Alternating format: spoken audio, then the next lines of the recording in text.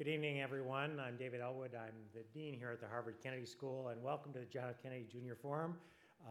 I realize this was not your average evening getting in. That was because Alex Jones he's increasingly voiced concerns that investigative journalists are under attack and need security. So I looked for really high quality security. The president was never here. This was just a ruse to justify the security.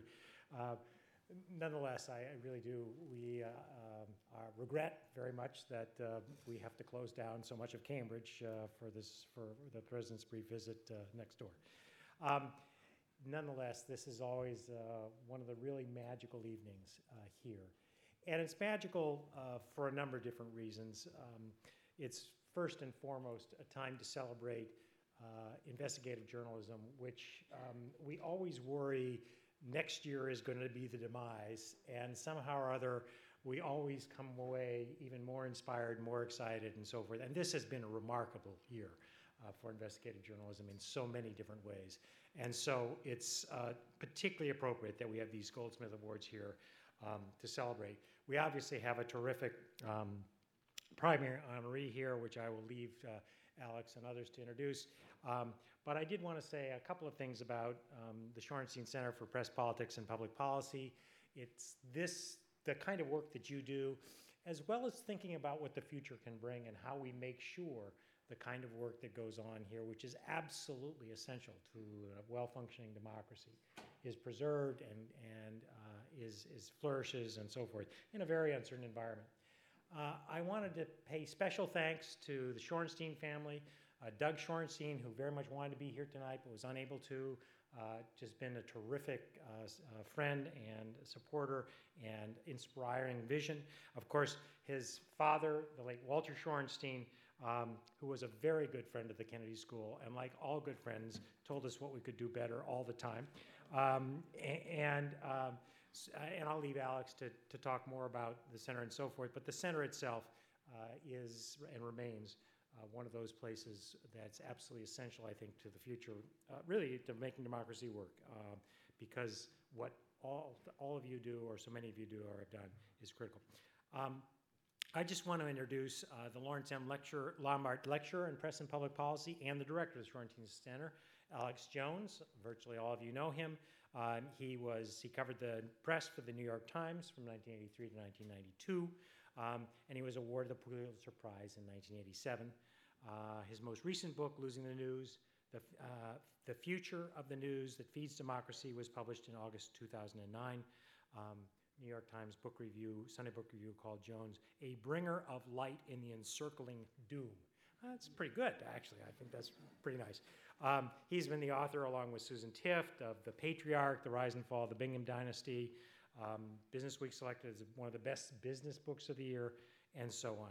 So the main thing I just wanted to say is he's someone who reflects and cares about the media, but he's also very much trying and successfully leading the Shorenstein Center in the question of what does the future bring and how do we make sure that this period of transition and opportunity, but also great challenge, brings us to an even better place. Ladies and gentlemen, please welcome Alex Jones.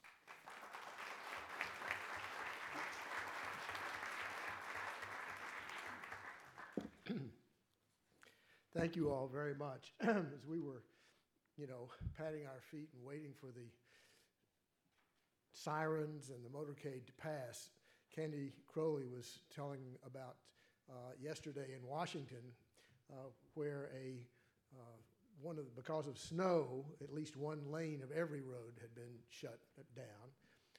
In the morning, the president decided he was going to go one way, and Bibi Netanyahu, who was also in town, decided he would go the other. And it was according to her, and according to all accounts, the worst traffic jam in Washington, D.C. history.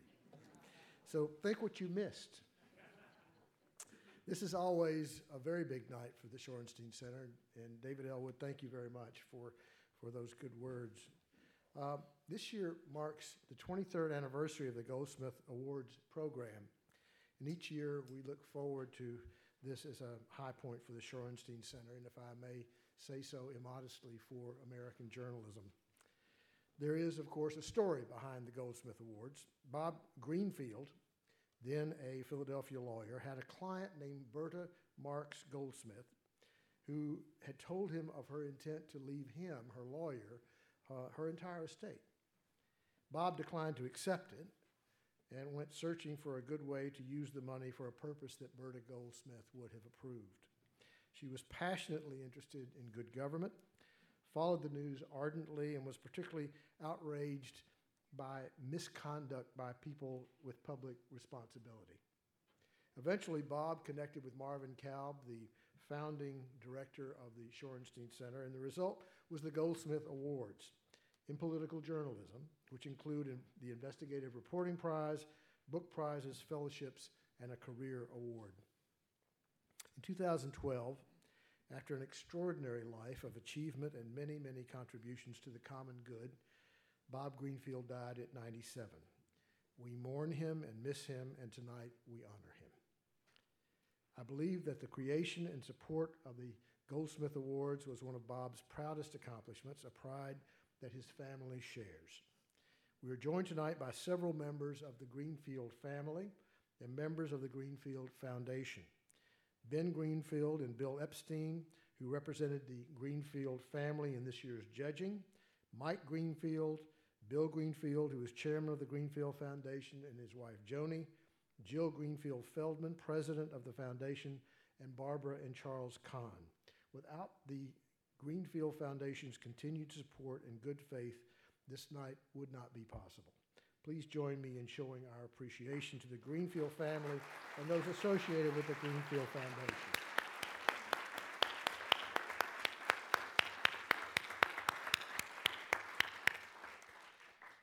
As David said, I also want to thank the Shorenstein family for its unstinting and generous support of the Shorenstein Center for nearly 30 years.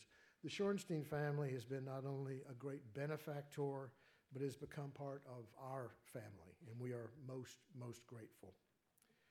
Our Career Award winner this year goes to the smart and incisive Candy Crowley of CNN, and we will be hearing from her later.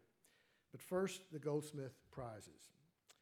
The first Goldsmith Awards are the book prizes, and making those presentations will be my colleague Tom Patterson, the Bradley Professor of Government and the Press at the Kennedy School.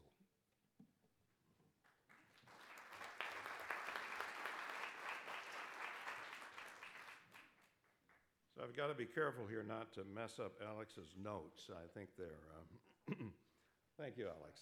All right. Each year we award 2 Goldsmith Book Prizes, one for the best academic book in the field of media, politics, and public policy, and one for the best trade book.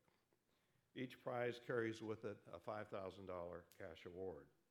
Before introducing the winners, I'd like to identify this year's 4 judges. Alex and I were 2 of them. Matt Baum, I saw Matt, Matt's out here somewhere, was another, and Marianne Just was the 4th. I'll start with the Goldsmith Book Prize in the academic category. With 4 judges, there's always the possibility that the voting will end in a tie. And we do have a tie, but a 2-2 vote is not how we got there. The 4 of us were unanimous in concluding that 2 equally deserving books should share the prize. One of them is Changing Minds or Changing Channels by Kevin Arsenault and Martin Johnson. The second is How Partisan Media Polarize America by Matthew Lewandowski. By coincidence, both books address the same topic, the media's role in the party polarization that now bedevils our politics. Are Fox, MSNBC, and the like exacerbating the problem? I'm sure many of you have a firm opinion on that question. But to a scholar, the question is a hypothesis to be tested, along with competing ones, such as the possibility that partisan media attract those who already have extreme views. If that's the case, partisan media are not so much fueling polarization as feeding off it. Both studies find the latter to be strongly the case. People with more extreme opinions are attracted to partisan outlets, and they gravitate toward those outlets that cater to their pre-existing beliefs. Where the 2 studies diverge is their assessment of the degree to which partisan outlets influence the opinions of citizens who otherwise would have more moderate views. Both studies find an effect of this type. but they differ in their conclusions about the magnitude. That difference is not a problem for scholars. It means we have more to study. For now, these two books provide the best understanding yet of the media's impact on party polarization. I should note that we've never before had as many as 3 recipients for this award. Kevin is the only one of the 3 with us tonight. We have a limited travel budget for this award. I'm kidding. We were hoping that Matthew and Martin could also be here, but prior commitments made that unworkable. But we're delighted that Kevin is here. Kevin Arsenault, please step forward to receive the Goldsmith Book Award for Changing Minds or Changing Channels.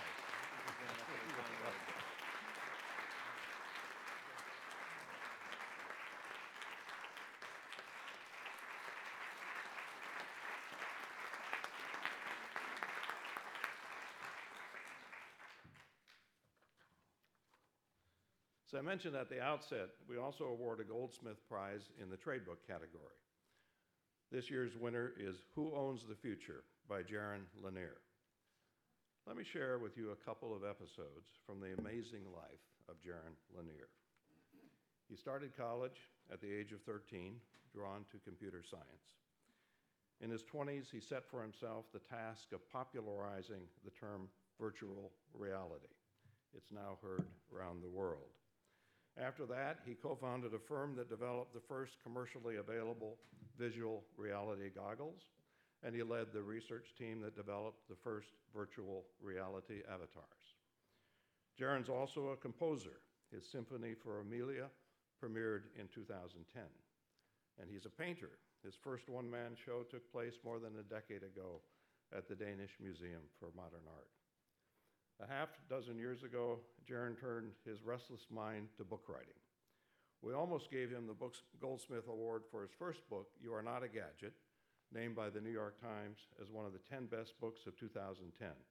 We loved the book, but concluded it didn't quite meet the Goldsmith Prize's eligibility criteria. That issue arose again this year about Jaron's newest book, but there was no way we were going to pass on a second opportunity. Jaron Lanier's Who Owns the Future asks a simple but telling question. Why is our information, and it is our information, enriching Google, Facebook, and other tech firms, but not enriching us? Every time we go online, we freely give these firms information of value to them. Yet, in addition to being denied a piece of the action, we are being buffeted by the destructive economic efficiencies that result from their use of our information. These efficiencies are helping to hollow out our economy, contributing to job loss and wage stagnation at the bottom of the income ladder, while enriching a tiny few at the top. For Jaron, this is a moral issue, as well as a public policy issue. Not surprisingly, his moral concern is a source of unease among the titans of Silicon Valley. Why shouldn't we, the people, share in the wealth that our information creates for them? Jaron Lanier, please step forward to receive the Goldsmith Book Prize for Who Owns the Future.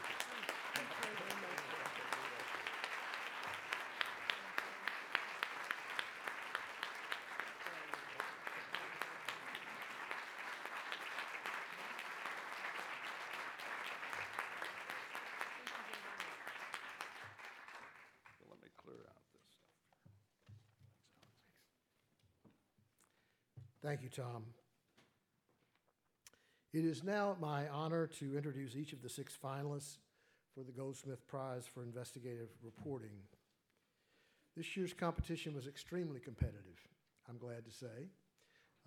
In these difficult times for journalism, one might fear that the quality and ambition of investigative reporting would be in decline, but that was definitely not the case with this year's entries. In addition to Ben Greenfield and Bill Epstein, the judges for this year's competition were Patricia Callahan of the Chicago Tribune and winner of last year's Goldsmith Prize, Bob Giles, former curator of the Neiman Foundation, and Linda Bilmes, Daniel Patrick Moynihan, senior lecturer in public policy at the Kennedy School. No judge is allowed to vote for an entry from his or her own news organization or affiliate. In January, after long deliberation, the judges selected the 6 finalists and also the winner. We announced the finalists at once because part of the purpose of the Goldsmith Prize for Investigative Journalism is to call attention to the excellent work that all the finalists have done and to the other great investigative work that is being done, which they represent. So it is with great pleasure that I describe the 6 finalists, each of which, in its own way, was regarded as extraordinary. They will be presented in alphabetical order by news organization. Gary Fox was a prototypical underground coal miner, skinny to the point of looking emaciated and grateful for the work, though he knew the dangers, especially the risk of black lung. He spent more than 25 years working in the mines near Sylvester, West Virginia, and in time a doctor certified by the U.S. Department of Labor examined him and diagnosed the most severe form of black lung. The government ordered his employer, the behemoth Massey Energy Company, to begin paying him monthly benefits. But as usual, the company appealed. At stake was $704.30 a month. To avoid paying, the coal company retained the services of the Federal Black Lung Unit of the law firm Jackson Kelly PLLC, the go-to place of the industry's giants when they want to beat back a miner's claim for benefits. As you might expect, ultimately, Jackson Kelly PLLC won.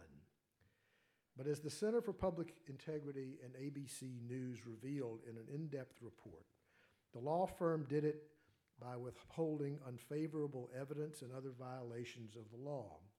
In the case of Gary Fox, the law firm's own doctor had examined him and found black lung disease, something the law firm never did disclose. Such behavior was standard practice, the investigation found. But even more shocking, there was a parallel cadre of doctors who were considered the ultimate medical authorities on black lung, but never seemed to find it, even when other doctors with less prestigious credentials did. This was especially true of a unit specializing in black lung at Johns Hopkins Hospital, ranked by some as the nation's top hospital. The series was entitled Breathless and Burdened, Dying from Black Lung, Buried by Law and Medicine. It tells the horrific story of years of the systematic use of sophisticated legal strategies and doctors for hire to deny minors health benefits and their claims for being ill, often minors who had no legal representation at all because no one was willing to take their case against such a formidable array of opposition. In a year-long investigation, the team pierced this rarely scrutinized world with on-the-ground reporting from Appalachian coal country, assembling a massive body of previously confidential documents, and creating a new database from thousands of court records. Chris Hamby, the lead reporter for the Center for Public Integrity, had already done reporting on the surprising resurgence of black lung. He heard repeated stories in the coal fields of a federal benefit system that was so stacked against miners that even those with strong evidence of severe disease often lost. As they dug deeper, the black lung unit of the Johns Hopkins Medical Institutions stood out for its seemingly ubiquitous opinions and consistent findings of no black lung. After studying the research amassed by Hamby, ABC News investigative producer Matthew Mosk and chief investigative correspondent Brian Ross dug into the role played by doctors. This included an extensive undercover camera investigation, accompanying miners in rural Virginia where they were examined by a physician commonly hired by the coal companies. And they confronted Dr. Paul Wheeler, head of the Johns Hopkins unit, who, under tough questioning, acknowledged being the coal industry's go-to doctor. The investigation found that since 2000, in 1,500 cases in which Dr. Wheeler read at least one x-ray, he never once found black lung, though in hundreds of those cases, other doctors had given that diagnosis and follow-up biopsies made the black lung diagnosis certain. 2 days after the joint reports appeared, Johns Hopkins suspended the program headed by Dr. Wheeler. Days later, U.S. senators said they were using the stories as a guide in drafting legislation to reform black lung program's benefits and the program itself. The West Virginia Office of Disciplinary Counsel opened an investigation of 3 attorneys at Jackson Kelly, and Gary Fox, the skinny miner that Johns Hopkins said did not have black lung, reopened his case. This time, though, the Johns Hopkins doctors would not have the final word. Please join me in recognizing the work on Breathless and Burdened by Chris Hanby and Ronnie Green of the Center for Public Integrity, and Brian Ross, Rhonda Schwartz, and Matthew Mosk of ABC News. Would they please stand?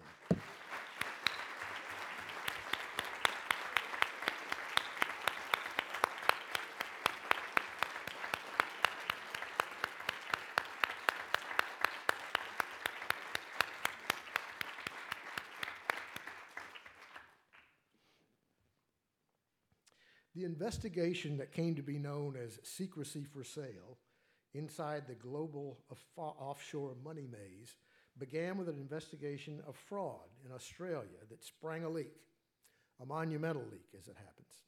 The leak was in the form of some 2.5 million files related to 10 offshore tax havens, containing details on more than 120,000 offshore companies and trusts and nearly 130,000 individuals and agents in more than 170 countries. The leaked files provided facts and figures that illustrated how offshore financial secrecy has spread aggressively around the globe, allowing the wealthy and well-connected to dodge taxes and fueling corruption.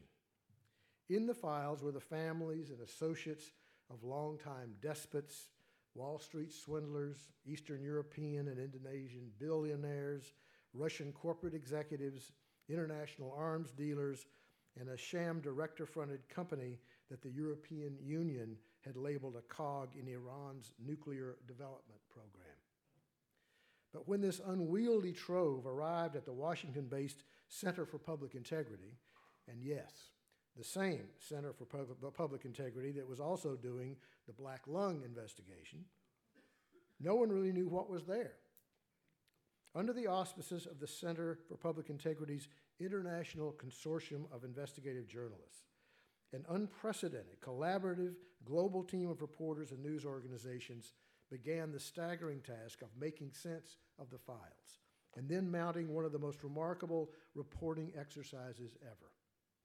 Ultimately, the Center's International Consortium enlisted 112 journalists from 58 countries and 52 news organizations, such as the New York Times, the BBC, and The Guardian, to take the material and run with it. This massive effort was coordinated from Washington by a full-time staff of 4. Beyond the leaked data, the reporters combed thousands of public records, including corporate filings, property records, financial disclosures, and documents produced by lawsuits and regulatory and criminal investigations. Hundreds of people were interviewed in more than a dozen languages. The result, dozens of stories in scores of nations that cast a blinding light on the global conspiracy to hide money. The secret offshore money system was laid bare. The impact of these stories in the United States and worldwide was as staggering as the collaborative effort. For instance, international tax investigations were launched by the IRS in partnership with the UK and Australian tax authorities. Indeed, upon publication, IRS agents appeared at the International Consortium's offices demanding the leaked data, as did Homeland Security, justice officials, and the governments of Canada, Korea, and Greece. Consortium refused on the grounds of protecting confidential sources. But then the US, UK, and Australian tax offices admitted that they had received the same data 1 year before the journalists got it, but they had done nothing with it. All over the world, the series of articles has prompted public outrage and then toughened laws on financial disclosure. Civil and criminal charges were filed in many nations, including in the United States. There were impacts of similar sorts in Britain, France, Russia, Luxembourg, Austria, India and Israel, Germany, Bangladesh, South Korea, Greece, and the Philippines. You get the idea. This was huge, and the impact is still unfolding. Representing the many journalists who contributed to Secrecy for Sale inside the global offshore money maze are Marina Walker-Guevara, Amelia Diaz-Struck, and Gerard Ryle, director of the Center for Public Integrity's Consortium of Investigative Journalists. Would you all please stand?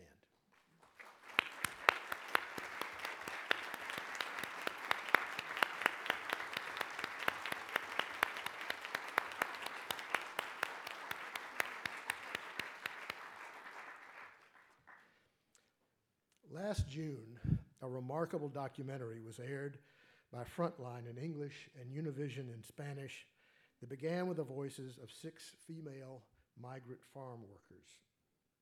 "The foreman told my father," said the first to speak, "we have no work for you, but I can hire your daughters. And from the moment we started to work in the fields, they harassed us horribly."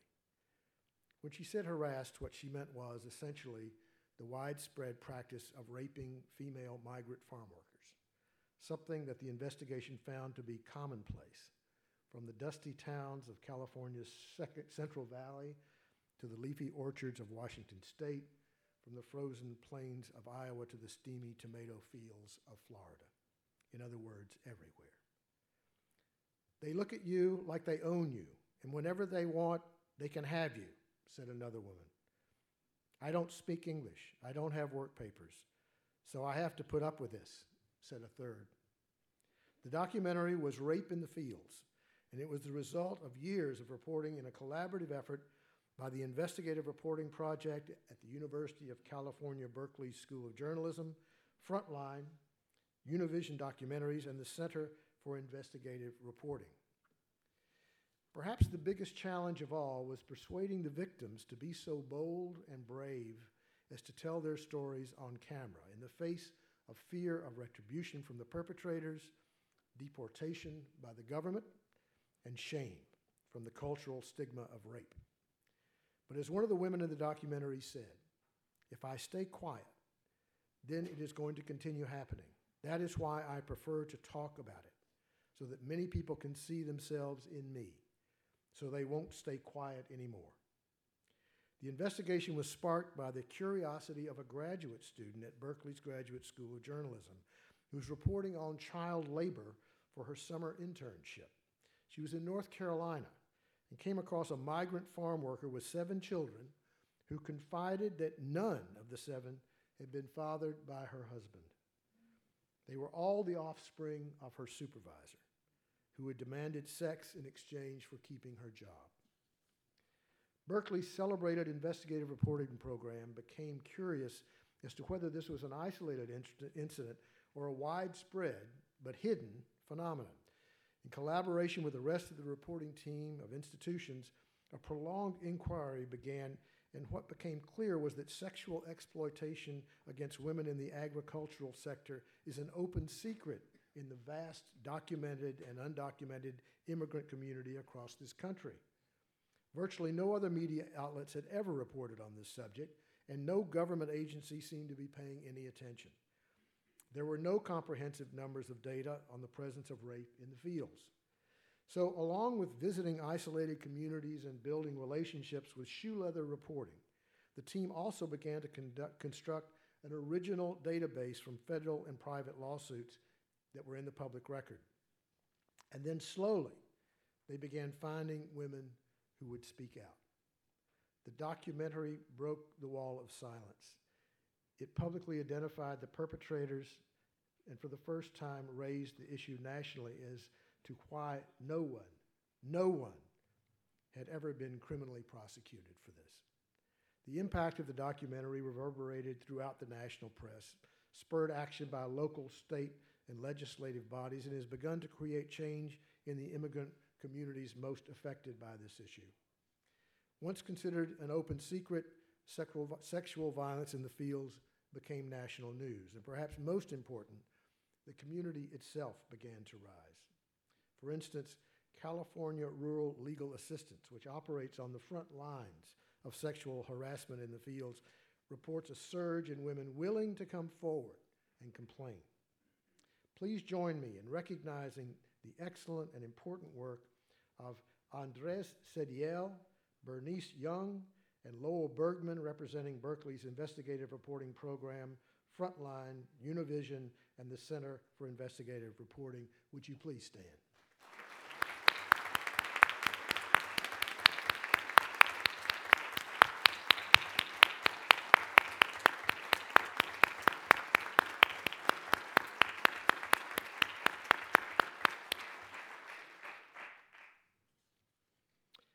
Tucked away in a two-story office building in Coral Gables, Florida, was a now notorious company called Biogenesis. It was ostensibly an anti-aging clinic, but its real business was selling performance-enhancing drugs, from human growth hormone to testosterone to anabolic steroids. And its customers? Some of the biggest names in professional sports, including the New York Yankees' $275 million man, Alex Rodriguez, who had sworn he stopped juicing, as it's called, a decade ago. Shortly before Biogenesis abruptly closed its doors and its owner disappeared, an employee of Biogenesis gave an extraordinary batch of company records to a scrappy and courageous weekly newspaper called the Miami New Times. The result was a story called The Steroid Search, which tore the lid off the role of steroids in professional sports like nothing ever had. In the past, there have been speeches and congressional hearings and even athletes who had come forward, but there had never been anything like the specifics, the names, the drugs, the works that the Miami New Times put before the world. As a result, Major League Baseball suspended 13 players for their ties to Biogenesis, including Alex Rodriguez. It was the largest round of such discipline in the history of American sports and represented more than just a simple story about cheaters getting caught. The investigation forced baseball to aggressively confront its long-simmering doping problems. The day the story was published, a senior writer at ESPN wrote, 5 years from now, we'll be looking back at this day and maybe we'll be saying to ourselves that the Miami New Times did more than any of the other efforts to clean up baseball and maybe all sports. But New Times wasn't through. It published a second story called Source Code that exposed the very questionable tactics of Major League Baseball's Department of Investigations. This group, staffed by ex-police officers who, New Times showed, paid witnesses thousands of dollars, intimidated sources, and cobbled up a frivolous lawsuit to gain information. Ironically, Alex Rodriguez has used this article repeatedly in court to challenge the damage done to his reputation in the first article. Then in December, a third article appeared, this one called The Steroid State, which showed how Florida's Governor Rick Scott had deliberately gutted the Department of Health and appointed managers who discouraged criminally charging wayward doctors and pharmacies. As a result, hundreds of anti-aging clinics like Biogenesis operated and continue to operate without even basic inspections. Several are owned by convicted felons, and many employ physicians and pharmacists with long disciplinary histories to sell federally restricted drugs like steroids, testosterone, and human growth hormone to anyone willing to pay cash. There's a sports expression for when someone gets in their boxing ring with someone much bigger, and if you will, kicks ass. It is said to be punching above your weight class. Please join me in recognizing Tim Elfrink and Chuck Strauss of the Miami New Times for, without question, punching above their weight.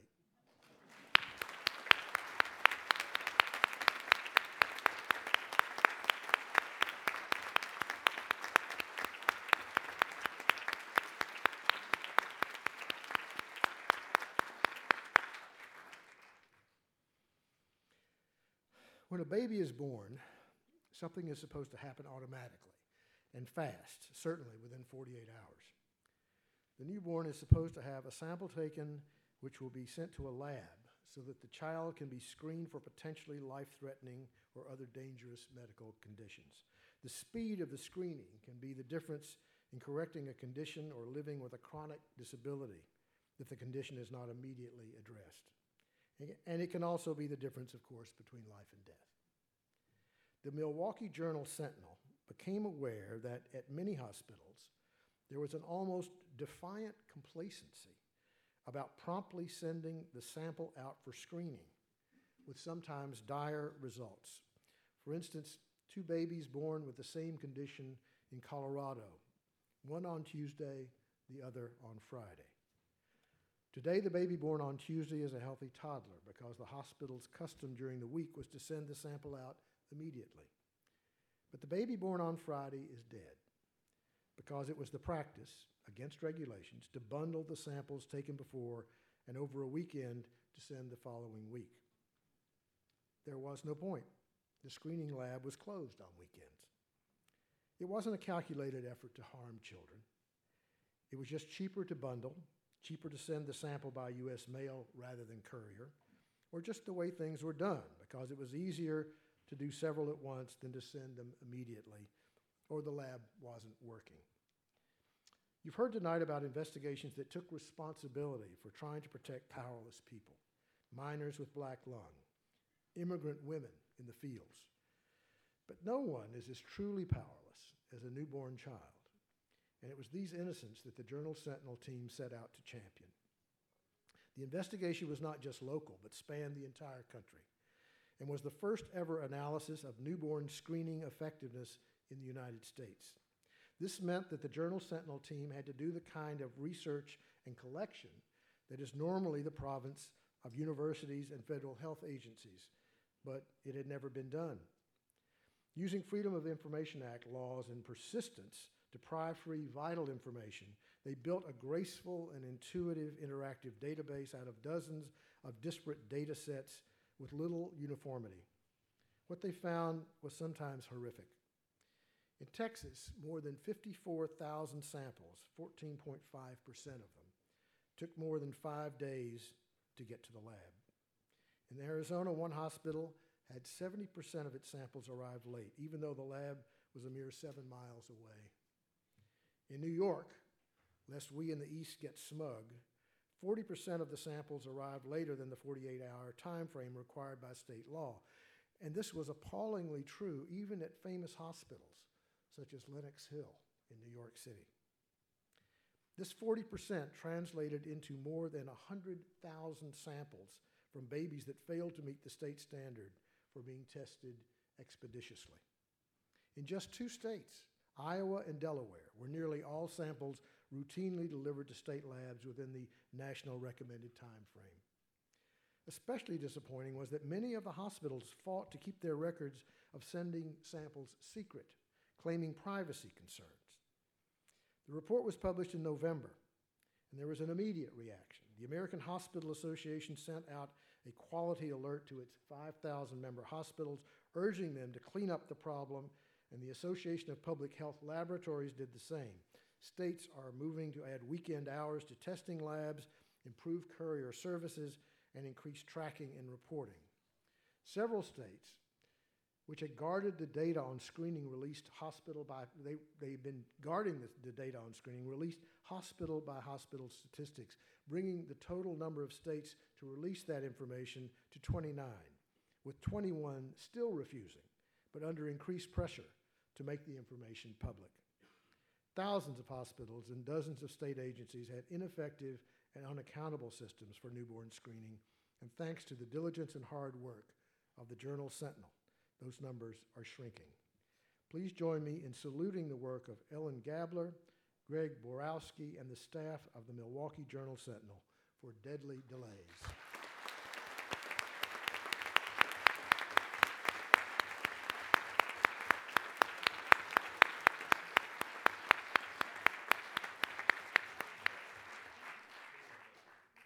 I suspect that many of you in this room have seen the movie, The Best Years of Our Lives. It was produced in 1946, won 7 Academy Awards for its portrayal of 3 combat vets who come home from World War II. All 3 have been affected by the war. one has lost both of his hands. There is drunkenness, divorce, disappointment, depression, but by the end of the movie, all three of the vets have found their footing and are moving on, presumably into the best years of their lives. The image of an undaunted and ultimately resilient greatest generation of war veterans is a far cry from the image of veterans of Vietnam, Iraq, and Afghanistan. During World War II, there was no such thing as a diagnosis of post-traumatic stress disorder. We called it shell shock or battle fatigue, and it was considered rare and a passing condition that some family time, good food, and rest would put to rights. This, as it turns out, is a cruel distortion of the reality revealed by the Wall Street Journal series, The Lobotomy Files. The journal's investigation unearthed something appalling from previously undisclosed Veterans Administration files, medical records, military records, archival films, and often heartrending interviews with aging relatives of veterans. What they found was that during and after World War II, the Veterans Administration lobotomized some 2,000 vets for conditions that were derived from their combat experience, conditions that would today be considered the symptoms of post-traumatic stress disorder. In unveiling this moment in our history, the journal also gave back to the current generation of American vets suffering from PTSD the honorable place they deserve. They are not somehow a lesser generation. They are like those guys who came home in 1945, some of whom were so unlucky as to be caught up in what was almost a fad of dealing with disturbing behavior from the trauma of combat with lobotomy. The artifacts that this report disclosed are poignant and painful. In 1949, the VA distributed a 37-point take-home guide for families whose son or husband or brother had gone to war a man, but was being returned to them a child after being lobotomized. He may say anything that pops into his head, thus embarrassing you, the pamphlet says. Like a young child, he may say, "I won't," to everything you suggest. He may masturbate openly or play in the tub for hours, and at the same time may not get himself clean. And finally, the last of the 37 points. When will he be well? The pamphlet asked. We cannot answer this question. In most cases, of course, he would never be well in any genuine way, as the procedure cuts the patient off from reality and himself, making him docile and quiet, but effectively ending his life as the person he was. This blockbuster revelation was hailed as hugely important, but of course, there was nothing to be done for the lobotomized vets. Even so, the impact of the series was enormously important to the soldiers of today and their sense of what the true cost of combat is. They are not lesser men than their fellow soldiers from World War II, and that is a tremendous gift. Please join me in recognizing the work of Michael Phillips and Matthew Rose of the Wall Street Journal for the Lobotomy Files.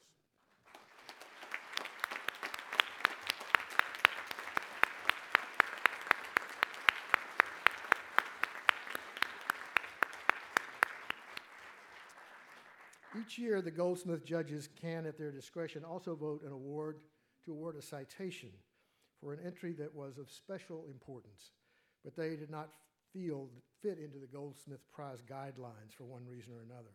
This year, they awarded a citation to the Reuters series Unaccountable, which was a penetrating analysis of the arcane and even bizarre bookkeeping practices of the Pentagon. While the judges ruled that the series was not investigative in the Goldsmith competition sense, it was so important and so well done that they wanted to give it a special recognition. The citation reads as follows. For the past 20 years, America's largest government agency, the U.S. Defense Department, has flunked its annual financial audit. In this damning expose, Reuters shows why it matters. Reporters Scott Paltrow and Kelly Carr detail how the Pentagon uses thousands of obsolete, half-century-old computer systems that lead to widespread fraud, expense, duplication, and underpayments to ordinary soldiers in the field. While Congress continues to appropriate hundreds of billions of dollars every year for sophisticated new defense technology and weapons, the Pentagon is unable to keep track of the costs or to account for how it spends its $565.8 billion annual budget. The Goldsmith judges wish to recognize this important piece of explanatory journalism with a special citation. Please join me in recognizing the superb work of Scott Paltrow and Kelly Carr of Reuters for Unaccountable.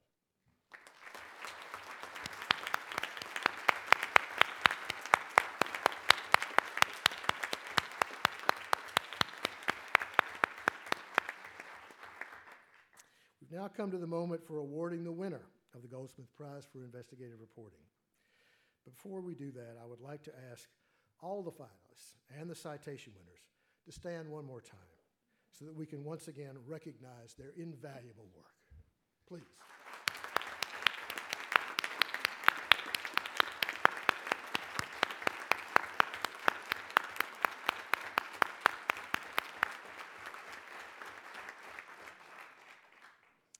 This year, the judges awarded the Goldsmith Prize for Investigative Reporting to Breathless and Burdened, Dying from Black Lung, buried by Law and Medicine by the Center for Public Integrity and ABC News.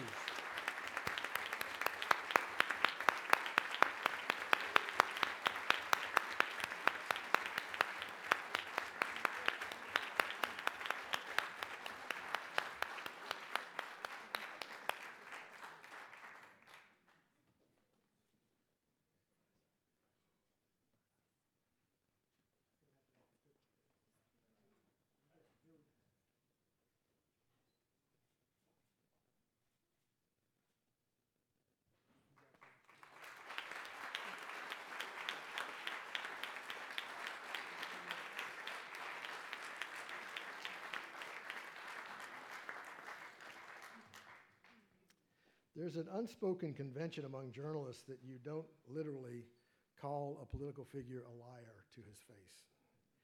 And its corollary is that you don't simply declare something said by the high-powered person being interviewed on camera that he or she is wrong. My favorite moment of the past presidential debate season was the moment when Candy Crowley, who was moderating a debate between Mitt Romney and Barack Obama, broke that convention. She did it respectfully and without a sneer, but she did what I think journalists should do in such a situation. She put accuracy ahead of convention. In case you didn't see it, Mitt Romney asserted that President Obama had taken days to declare the Benghazi attack an act of terror. The president interrupted and said it wasn't true. Mr. Romney then doubled down and insisted that it was true. And at that point, Candy Crowley stated essentially as a fact checker that the president had, in fact, declared Benghazi an act of terror the day after it happened. Never one to miss a moment like that, the president then cracked, "Can you say that a little louder?" The moderator had the good taste not to do that. But it was typical of her to have risen to the occasion and used her voluminous experience, knowledge, and commitment to the facts to set the record straight in the first place, something that Mr. Romney complained bitterly about later. I, on the other hand, was cheering. Candy Crowley is CNN's award-winning chief political correspondent and hosts what many feel is the best Sunday morning high-powered interview show, State of the Nation with Candy Crowley. This is at 9 a.m. In case you have missed it, it's terrific. In 2012, she became the first woman to moderate a presidential debate in 2 decades. And I genuinely wonder if a male moderator would have done what she did. But lest you think that she has it in for Republicans, she was an outspoken voice at CNN discussing last August how CNN's then proposed and now canceled documentary on Hillary Clinton would make her life, Candy's life, more difficult. This is a commissioned documentary from people who are not in the employ of CNN, she told Politico. It's not me, it's not Wolf Blitzer, it's not John King. It's an outside documentary group, but we're with CNN, and so this is not a story where the nuances are well received, particularly by Republicans. Such clear-eyed frankness was vintage Candy Crowley. After graduating from Randolph-Macon Women's College in Lynchburg, Virginia, she began her broadcast career at a Washington, D.C. radio station, became White House correspondent for the Associated Press, then moved to NBC TV in Washington, and then on to CNN. She has covered presidential campaigns since Ronald Reagan, and her pivotal role in CNN's America Votes in 2008 won a Peabody Award. She's one of the savviest and most incisive political analysts on the air, is a laser-sharp interviewer, and an inspiration, especially to other women who want to rise to the first rank of journalism. She's also a human being, as you would expect. Dana Bash, CNN's chief congressional correspondent, was interviewed about the best advice she had ever gotten as a journalist. She cited what she called Candy Crowley's 3 Bs. She said that when Candy's sons called at work and she was busy, she had the 3B test.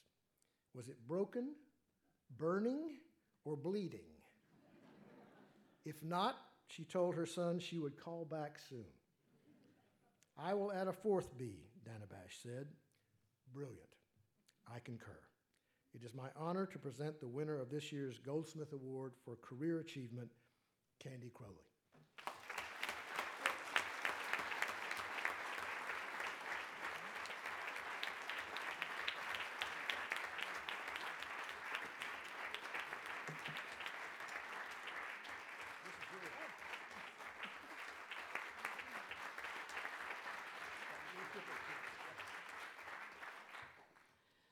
Thank you all very much.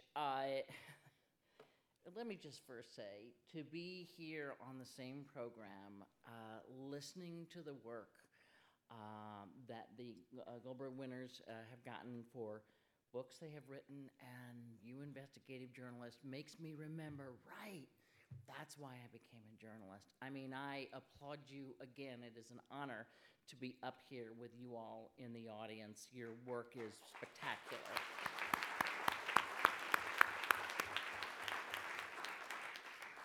So, like many times when I'm asked to speak places, I said to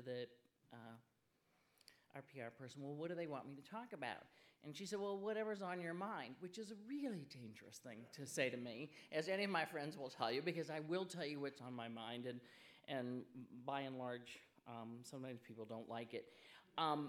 So what's on my mind, of course, is how I should tell my daughter-in-law that it's okay to say no to a 3-year-old without criticizing her parenting skills. So see me after this program if any of you have any great ideas, because that's really what's been occupying me. But I figured, well, I can't talk for 15 minutes about that. So let's, looking at other things that people ask me to talk about, it's what it's like raising children as a single mom for the past 3 decades. Indeed, that was a challenge. They sometimes say, well, listen, can you talk about what's going on in Washington? You already heard about the traffic jam. Oftentimes it's about who's going to win the election or what's going on. But, let's wait till September for that. So I thought what I opted for was a quick look, and I promise you it will be quick because there's time for Q&A. So if you want to know about any of those other things, do let me know. Is to talk a little bit about the state of journalism, present company, totally accepted, because again, you guys are amazing. I once saw Lily Tomlin one-woman show. For those of you who don't know who Lily Tomlin is, she's a comedian. And she did this whole riff on what I worry about. I worry about this, I worry about that, and it was hysterical. And for instance, she said at one point, I worry that when I give my credit card to the department store cashier, the message will come back, kill her immediately. Which I thought it was a brilliant show. And so I was thinking about which should I talk about, knowing that we'd have examples of the best of journalism. I thought I'd kind of be the downer of the group and tell you a little bit about what's worrying me about journalism at this point. And I want to be a little careful because when, to me it kind of boils down to internet and the challenges that that we face. And I don't want to be the old lady dressed in black petting her cat in the bookstore complaining about Kindle. So somehow, I want to, first of all, embrace the internet because it's amazing. I imagine that the investigative journalists here could regale us with story after story about what they found and how they found it and what great use it is. And it is for me as well. I mean, I believe in the dissemination of as much information. I'd like some of it to be more truthful, but indeed, it is an amazing, amazing thing at what we now have at our fingertips. At the same time, I think it has presented us with a lot of challenges as journalists that we haven't quite yet figured out how to do, and I think we lose things in the process. I think it's an amazing tool that is not always used well. So I worry about that we are not talking about the things that touch people's lives. And I recommend to you a Pew study from about a year ago that looked back at the campaign. And by the way, not everyone totally agrees with his assessment of the debate, but that's a whole nother story. When they look back at the campaign, what the Pew study found was that the opinions as voiced on Twitter were put up against on major events, presidential debates, presidential statements, primary nights. When the Twitter trend was looked at up against public polling, which is broader, what they found was they almost inevitably were the opposite. When Twitter found that such and such a statement by the president was brilliant, the public polling was usually the opposite, and there was sometimes 20 points difference. Now, Twitter obviously trends a lot younger. I think 50% of their adults are under 30. It tends more Democratic. It is not polling, and yet I think that somehow, and I don't want to pick on Twitter, but social media in general, where it's like we have whole segments about trending.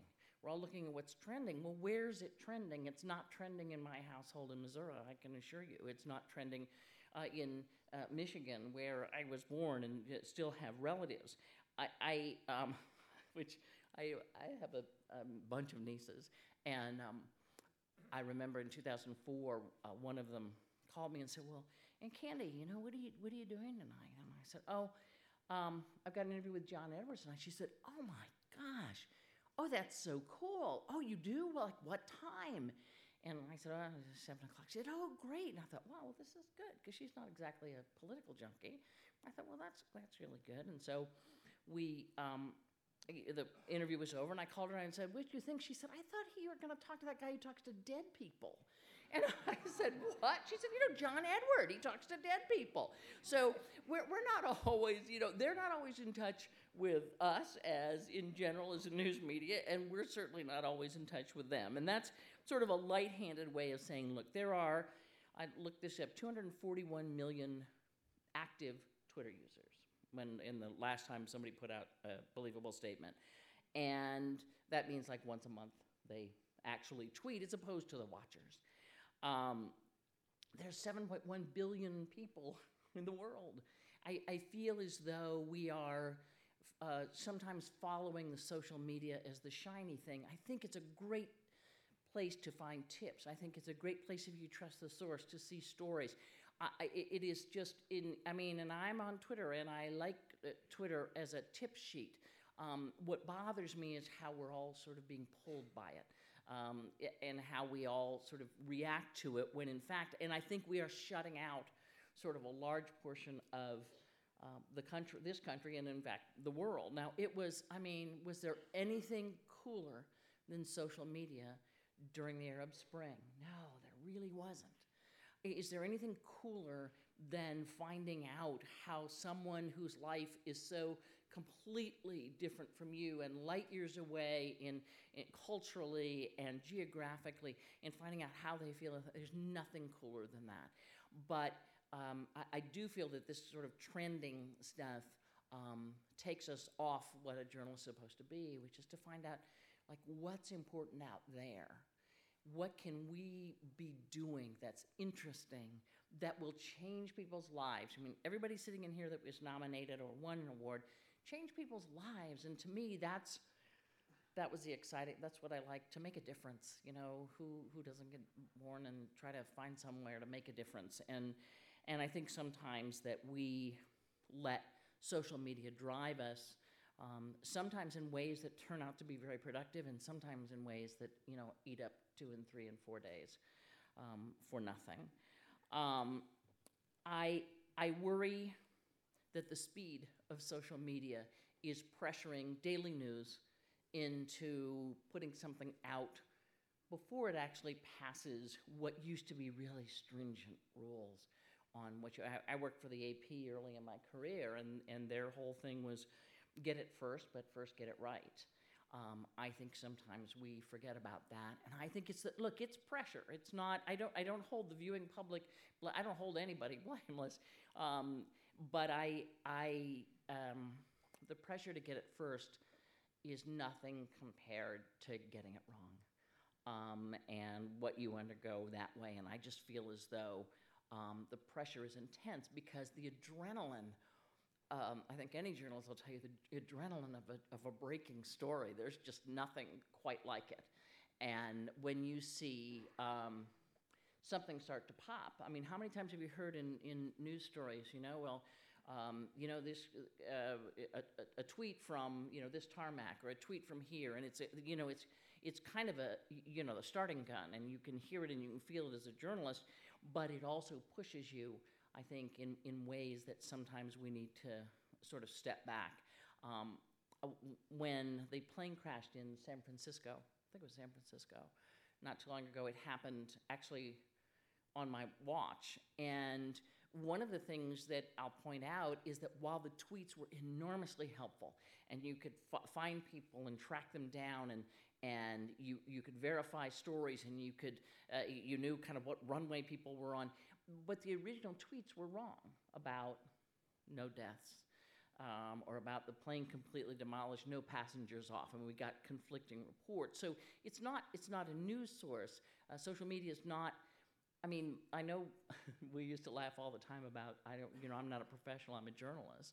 And I think that's, there is some truth to that, because I do think that people with a natural curiosity and, et cetera, certainly can convey information, but when you then convey it to a larger audience, I think that sometimes we rush too quickly and forget about, get it right, and then report it.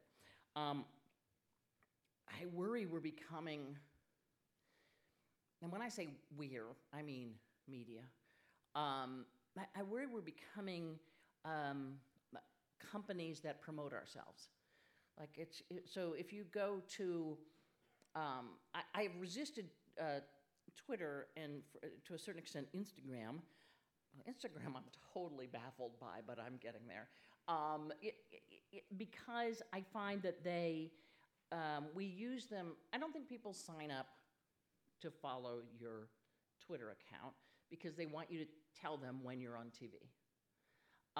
And what happens is it becomes this kind of circular thing where you go, hey, I'm on TV now, but be sure to catch me on Twitter, and don't forget Instagram and also Facebook. And then you go to Facebook and goes, hey, thanks for coming to Facebook. Don't forget to see me on TV. And so it becomes this thing where we're just, and I get it. And I understand. You say, hey, here's a really good interview. This guy told me something I really thought was amazing. I think that's certainly valid.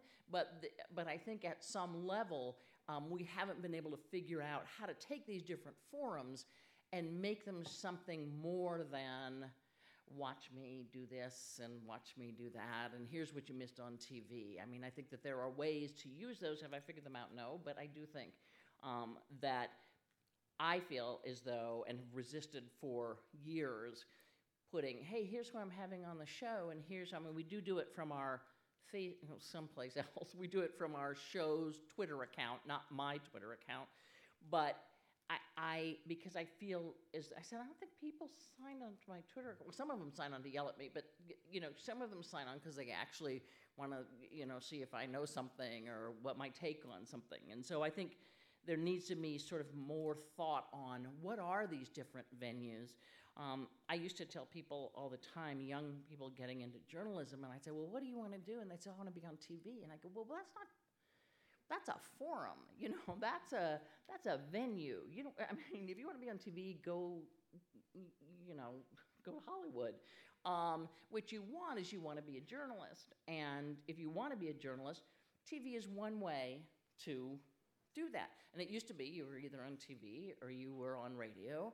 Sometimes those intertwine, or you were in print. Having been on all of those at different times, they all are a slightly different animal that you can do things with. I think that there are ways that we could use these forums that I have yet to figure out. But I tweet to talk to you about my TV. To me, seems not a great use of it. The other thing is I worry about collective thinking among reporters. It's like boys on the bus writ large. There was an article after the first debate, I think, the first Romney versus Obama debate, where a reporter in the press room of the debates, and these are just, they're just gigantic rooms full of people with their computers, who reported that rather than listening to the debate, more reporters were following it on Twitter. And I get it. I get why you do that. But then it becomes, the truthiness that gets into your head has to be somehow swayed by what you're seeing on Twitter. And for it to replace listening to the debate and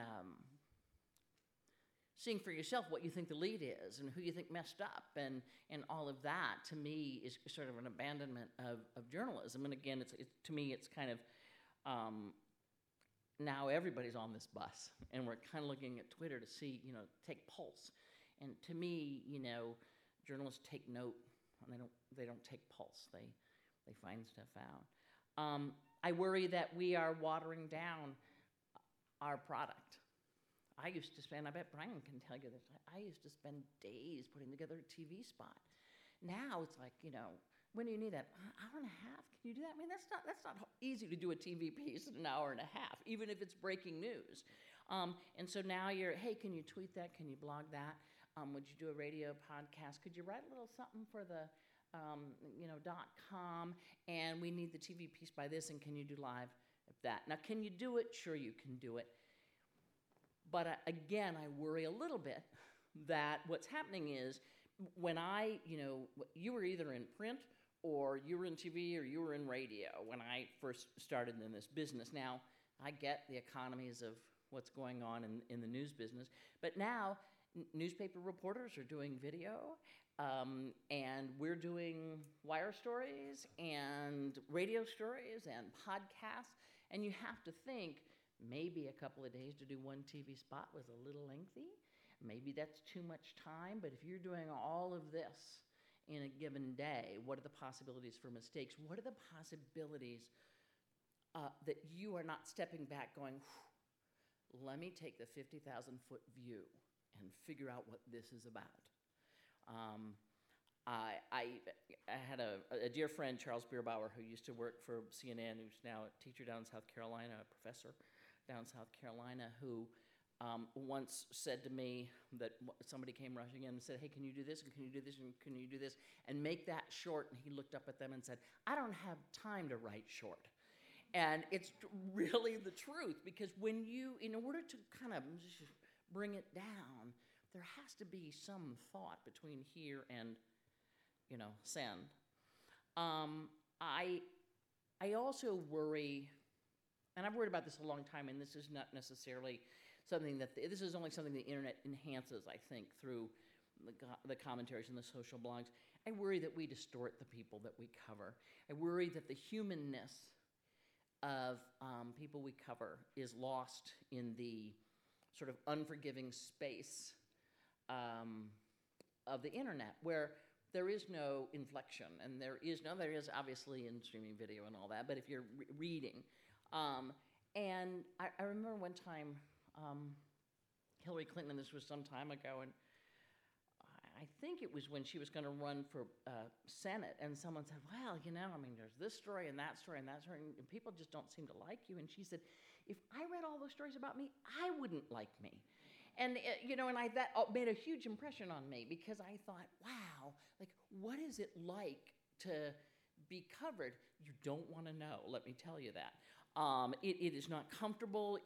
People ascribe motivations, and I think somehow this gets enhanced on the internet, where people can fire off a clever little, 140 character long tweet, and it picks, it's clever, and so someone else, it's my favorite tweet.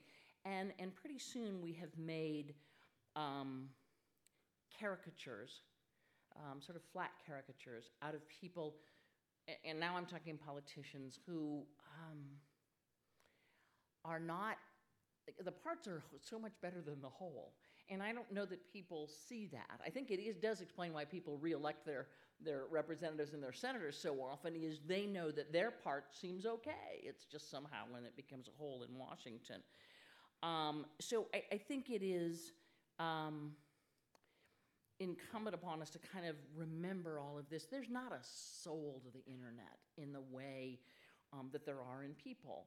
And I think to mischaracterize or paint these kind of crazy portraits of people does not do the public process any good, and it doesn't do journalism any good. You have to be a good guy or a bad guy. You have to be, a cool witch with a bee, as Barbara Bush would say, or just it is too easy. We too easily fit people into the 140 characters or into the blog, or however, into the clever little whatever it is that you're writing. So we started this thing at my Sunday show, which we call Getting to Know. And so you'd be surprised how hard it is to get people to do this. I say, I'm just going to ask you questions about your life. We're not doing it for TV. We're putting it on our website for State of the Union. And so it'll say Getting to Know, Lindsey Graham, or Getting to Know so-and-so. And then questions like I one time asked Lindsey Graham, because he did it, and I said, so if I walked into your house and saw your living room, like, what would be on the floor? And he said, oh, a lot of crap. And I said, okay. Now, so suddenly he's not this sort of, Southern conservative, guy without a sense of humor. It gives you just a little seasoning to who these people are to make them less flat. Just one final quick story about this, because this is something I've struggled with a lot, in the profile pieces that we do, or in the, how we describe the adjectives we use to, do great writing, and how do we describe this person? How would this person, when they saw it, see that? You need to be honest. I'm not arguing that we need to be all sweet and love these people. I just think that there's more to most of the people that we present as public figures than we are letting on, or that we even know. But I did both John Lewis and Herman Cain for Getting to Knows, and I interviewed John first, and I mean, let's face it, this is a walking, living hero and legend, a man who faced death more times than anybody ever should have to for the civil rights fight. I asked him if he was ever afraid, and he said, no, I really wasn't. I said, so you're being beaten by men on horseback and thrown into jail for the 9,000th time, and you're not afraid? And he said, no, because I knew that this was a system that had to change. Herman Cain comes on. Herman Cain, I don't know how many of you know his background, but he one of the things that happened early on in his life was he was asked to be he too was from Georgia, was asked, I think, South anyway, was asked, listen, would you like to be one of those that gets bused in high school? And he talked about it to his father, and his father said, I don't know how you can pay attention to your studies if you're all involved in this. I want you to get good grades. I want you to go to college. So Herman Cain didn't join and didn't, said, no, I'm going to stay at my black high school. He goes to the Navy, and at one point came up to Washington, and I said to him, so I hear, Mr. Cain, that you cut your own hair. Is that true? And he said, or you used to cut your own hair. He said, no, I still do. I said, you cut your own hair? I said, why do you do that? And he said, I'll tell you, I was in the Navy, and he had a, fairly high position in the Navy. It was something to do with intelligence, I think. And he said, I came up, and I was walking in Virginia, assuming this is the 60s.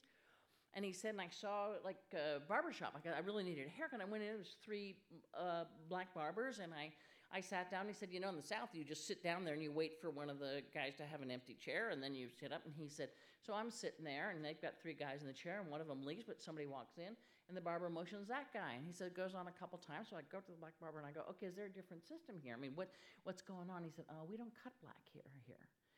We can't cut black hair here. But if you go on the other side of the Sears and Roebuck, there's a black barber shop over there. And he said, so I went to the Sears and Roebuck, and I got myself some hair clippers, and I've been cutting my hair ever since. And I thought, I get both of them now. Like, there's ways to fight the system. You're either the individual who fights it within your own life and becomes Herman Cain and starts Godfather and does all those things he did, or you're John Lewis who says, I'm going to change the system. So you either beat the system and you change it, and they're valid. And I thought, these 2 stories explain so much about these 2 men to me and their positions and how they view things so differently. And I feel like that sort of conversation gets lost in our, Insta-media days. I'm sorry to have been such a downer after we saw all these great, these folks doing great work. I just think that my bottom line here is, I think this is an amazing tool that we now have in front of us that opens up so much information, and I would never, and so many forums for people to talk and speak and discuss. But I think as far as journalism is concerned, I worry that so far, the internet has mastered us rather than us mastering the internet. So I look forward to I don't know how we do that, but I trust, again, looking at this great talent in here, that we're going to figure it out. So thank you all very much for coming tonight. Thank you for this. Thank you.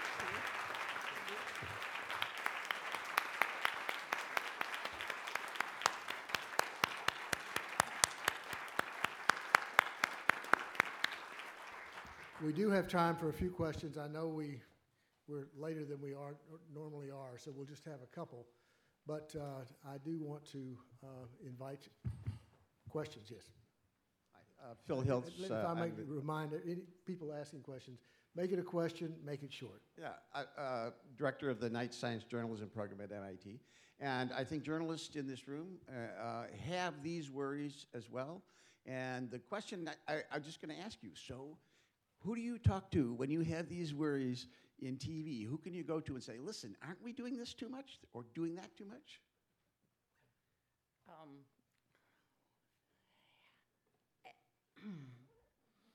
Well, look, are there others who share my concern at CNN, at NBC, at CBS? Absolutely they do. And again, you don't want to be the cat lady.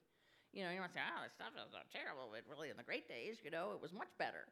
But you do want to try to get it a little under control. I don't tend to offer advice to the corporate executives at CNN or any place else. They've got enough advice coming at them. But I try, look, what are you in charge of ultimately? You're a bailiwick, right? What you can control, what you can make different on your, on your site or in your program. And that's kind of, I think, it's bigger than me, and I'm not really sure how to go about it. Although I always thought, the other thing I thought was, I don't know how many of you know what the Good Housekeeping seal of approval Have you ever heard of that? Okay, so it was like this thing like, hey, this is a great toaster, and they'd give it I think we need one for the internet, so that people would go, they go here, okay, they're accurate 98% of the time, which is better than 100% of these other sites, and so that there would be some way. Now, of course, we all know that whoever that committee is would immediately become controversial, and, but I mean, I do think that there are things that can be done, but I think perspective is everything. Hey, look at what's trending on social media. However, we should, point out that there are 6 billion other people that haven't chimed in yet. I mean, something not quite that sarcastic, but along those lines, I think is something just to give it some perspective while we try to wrestle it to the ground and figure out how to make it work for us rather than it working us. That makes sense. Hi, my name is Max. I'm a member of the John F. Kennedy Jr. Forum Committee. We met earlier, and I want to ask you a question about the debate that you moderated this last election cycle. What would you say motivated you to jump in and put in the fact, and what did you feel about all the reactions to your decision? I wish I could tell you what motivated me. I mean, in the end, two points. One is that at some point, and really it's going so quickly and I'm really, there's a guy talking in my ear saying, okay, Romney's now talked 3 minutes less than President Obama, because President Obama's talked so slowly that Mitt Romney always got in more words but less time, so you were constantly sort of listening to that. I was very aware of the people in the town hall because they really had been there since 7 in the morning, and it was very clear that I wasn't going to get to most of them, and so I was trying to kind of move things along. And I do remember thinking, they're going to get wrapped around this axle. Yes, you did. No, you didn't. Yes, you did. No, you didn't. And there was at one point when Governor Romney looked at me, and it was sort of one of those. Now, looking back at it, I think maybe he was talking about, why is the president interrupting me? I mean, you don't know what he's thinking. And so honestly, I just said it. Now, I just want to be really specific. Number one, the question of Mitt Romney's was about in the Rose Garden the next day, right? You did not call it an act of terrorism. And in fact, act of terrorism does appear in the transcript of that thing. Now, what is also generally missed is that when the president said, Candy, could you repeat that? I said, but it is also true, Mr. President, that you people took weeks to get off this idea that it was some tape that somebody had made. Now, we also learned that to another network earlier, the president had declined to call it an act of terrorism. Now, it was on the cutting room floor, so that was not out in public. And it was true that Susan Rice and others had, so I did say, listen, but because I thought that was sort of Mitt Romney's point, and he got stuck on this one little Rose Garden detail, which I thought, well, the broader point is you people walked away from this and said, oh, it's some tape. The reaction, so I don't know why. I mean, it was natural to me. And I will also tell you that everything that happens on that stage is so much less on the stage than it is on TV. And we all know that TV makes things bigger, but there was at one point, right after it, somebody came out and said, oh, well, you should have seen you should have seen our lines. So they have, okay, women feel this was a good point, women don't feel this was a good, so there's little things under the screen, and the men feel this way, and the men. So I said, what do you mean? And they said, every time they charged you at the podium, the women just, went down, and so did the men. I said, who charged me at the podium? And they said, oh, when Mitt came up, and then I said, honestly, that did not feel like they were charging me at the podium. This felt like two men. And I have to tell you, I have all sons, so it felt very familiar to me, the kind of stalking, And I thought, I've seen this in my living room. So there's just this time when and they said, oh, they were so angry with each other, and I thought, well, I got that the stakes were really high and that they were both charged up and the adrenaline was running, but I didn't get this. I thought, President Obama was going to hit him. I said, really? Because it doesn't feel that way on stage. So it was very different. I would say in terms of the reaction, first of all, I do want to tell you that there was a man on that stage who came up to, the first man to shake my hand when that debate was over was Mitt Romney and say thank you very much. So he was as gracious as he, absolutely could have been on that night. I was, I'm not aware of what's going on Twitter, all that kind of stuff. So the only thing that really ever bothered me about it, because it a little bit comes with the territory, it is the motivation. I don't mind people saying she shouldn't have done that. That's not what it made matter. Okay, fine. That's, sure, you get to, that's fine. You get to say that. Or I really thought she should have been better at saying to the president, you guys, spent 2 weeks blaming it on this tape and you threw him in, more fulsome explanation of the president, whatever. Or I loved it, whatever it happened to be. What I didn't like was, and she did that because she supports the president, or she did that because they don't know why I did that. And I also think that this is, and I did it because it, as you can see, I can't, because it came up, and I said no, because I specifically remembered the phrase, because by the way, we talked about it at the time. So I think the other thing that is wrong, and this is not on the internet, this is on politics, is that we have gotten into this motivation thing. You're doing that because you hate children. You want old people to die. You want, wait a second, argue what happened. Argue policy. Don't argue motivation, because you never know what's in another person's head. So don't assume that you know why somebody did something. So that's the only thing about it.